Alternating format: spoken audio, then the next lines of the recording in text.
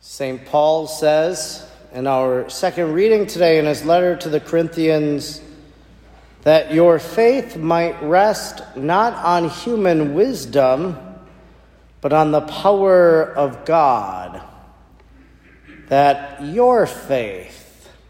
And I think we can hear those words, your faith, tonight and maybe reflect on our faith, the faith that we have in God, and maybe look at a few different questions related to that. I think a very significant question might be, how did you receive faith?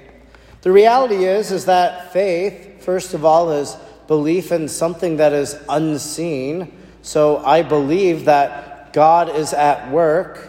I believe that Jesus lived on this earth and died on the cross. I didn't see it personally, but I put my faith in these realities. And then in baptism, I received the theological gift of faith and hope and love. So it's something given to me by God. God wants all people to have faith. But more specifically, how did I receive the faith? How did you receive the faith? There are a few different ways maybe we can look at that. I think for some people, the faith has simply been handed on to you. You were born into a family that practiced the faith. They went to Mass. They transmitted it to you. They raised you in the faith. They had you receive the sacraments. And that faith that was handed on to you by your parents, you're still practicing today. That's one mode of reception of faith within the household, and then that faith nourished in the church. There are some, though, it's possible that maybe they grew up without faith, that their family didn't practice any religion, that they didn't go to church on Sunday. I remember in school, when I was in grade school or high school, there was someone that I knew, and they didn't practice any faith. They weren't baptized. They didn't celebrate Christmas. They didn't understand what Christmas or Easter were. And so they didn't know faith. And so if they grew up with nothing, well then if a person has faith and didn't receive it, well they searched for it. And maybe that search for faith led them to different questions. Maybe they explored all the different types of faith out there. Maybe they turned to Buddha and wanted to find some inspiration in Buddhism, and they realized that was empty for them. Maybe then they turned to Christianity and perhaps looked at the works of some great Christian thinkers, some of the contemporary preachers of our day, and maybe that brought them to the point of the Christian message of Jesus.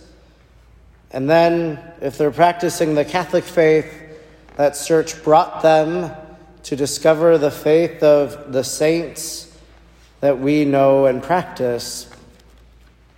Also could be that a person had faith, they received it, then they kind of abandoned it. Oftentimes this happens when someone goes off to college. They dabble in other things. They don't make God a priority, and they lose it.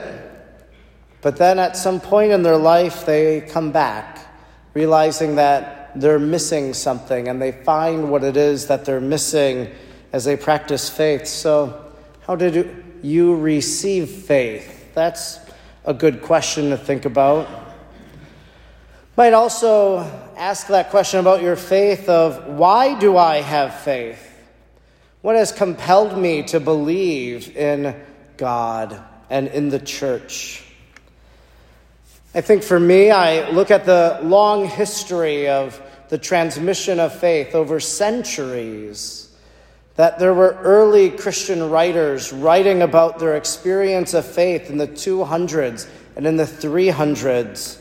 Right now I'm reading sermons by some monks from the 1100s, and they write about the Assumption of Mary, and I look at that, and even their predecessors, those in the 700s and 800s, writing about the Assumption of Mary. And I look at that long history and say, well, that's something that's been believed for a long time.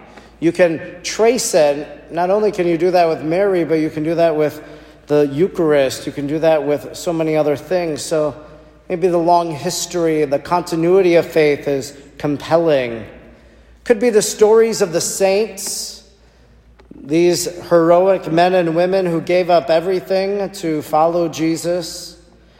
Those saints who are martyrs like the apostles or like others who professed faith in God and they died for it, that nobody would die for a myth. Maybe that compels us.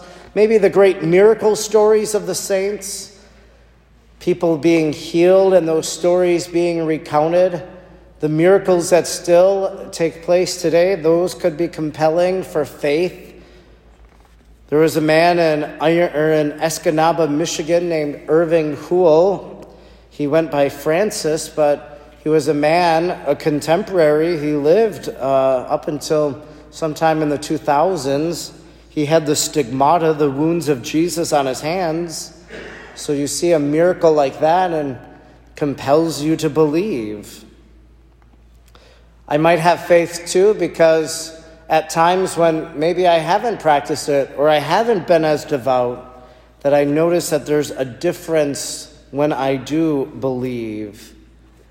Whatever type of faith, maybe it's going through the motions, something routine. I have faith because I've come to church every week of my life and it's all I know, and so God works with that. He gives us a deeper faith we can hope and pray for. So why do I have faith?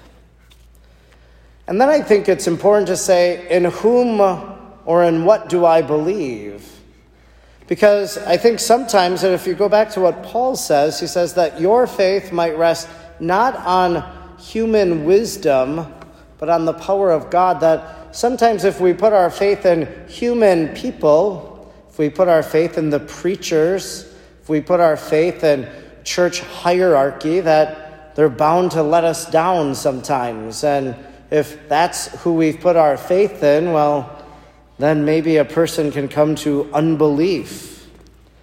But what Paul is trying to say is put your faith in the power of God, God manifesting himself. Put your faith in the words of Jesus and his teachings and all that he did and accomplished, all that he promised. We can put our faith in that. And then maybe, as we've considered all of those things about faith, maybe you think to yourself, well, my faith is pretty weak. I need a deeper faith. There have been times in the Gospels, the apostles, they go to Jesus, they say, increase my faith, Lord. They make that request. We heard in our Gospel tonight that sometimes that salt can lose its flavor. Well, maybe faith can somehow lose something in our lives, and we need to re-explore it. We need to deepen that. We need a new seasoning, in a sense. I find that through prayer, through the Blessed Sacrament, before the Blessed Sacrament, prayer to the angels and saints, and study, reading, these things can bolster faith. We can deepen our faith in those ways. So tonight we can focus a little bit on my faith or your faith and what that comprises and what are the components of it, how I received it. I can be grateful that I have faith right now and that I practice it, that I'm here tonight, that I want to deepen my faith in these mysteries of the church. In just a few moments, we'll have the opportunity to profess what it is that we've come here tonight believing in.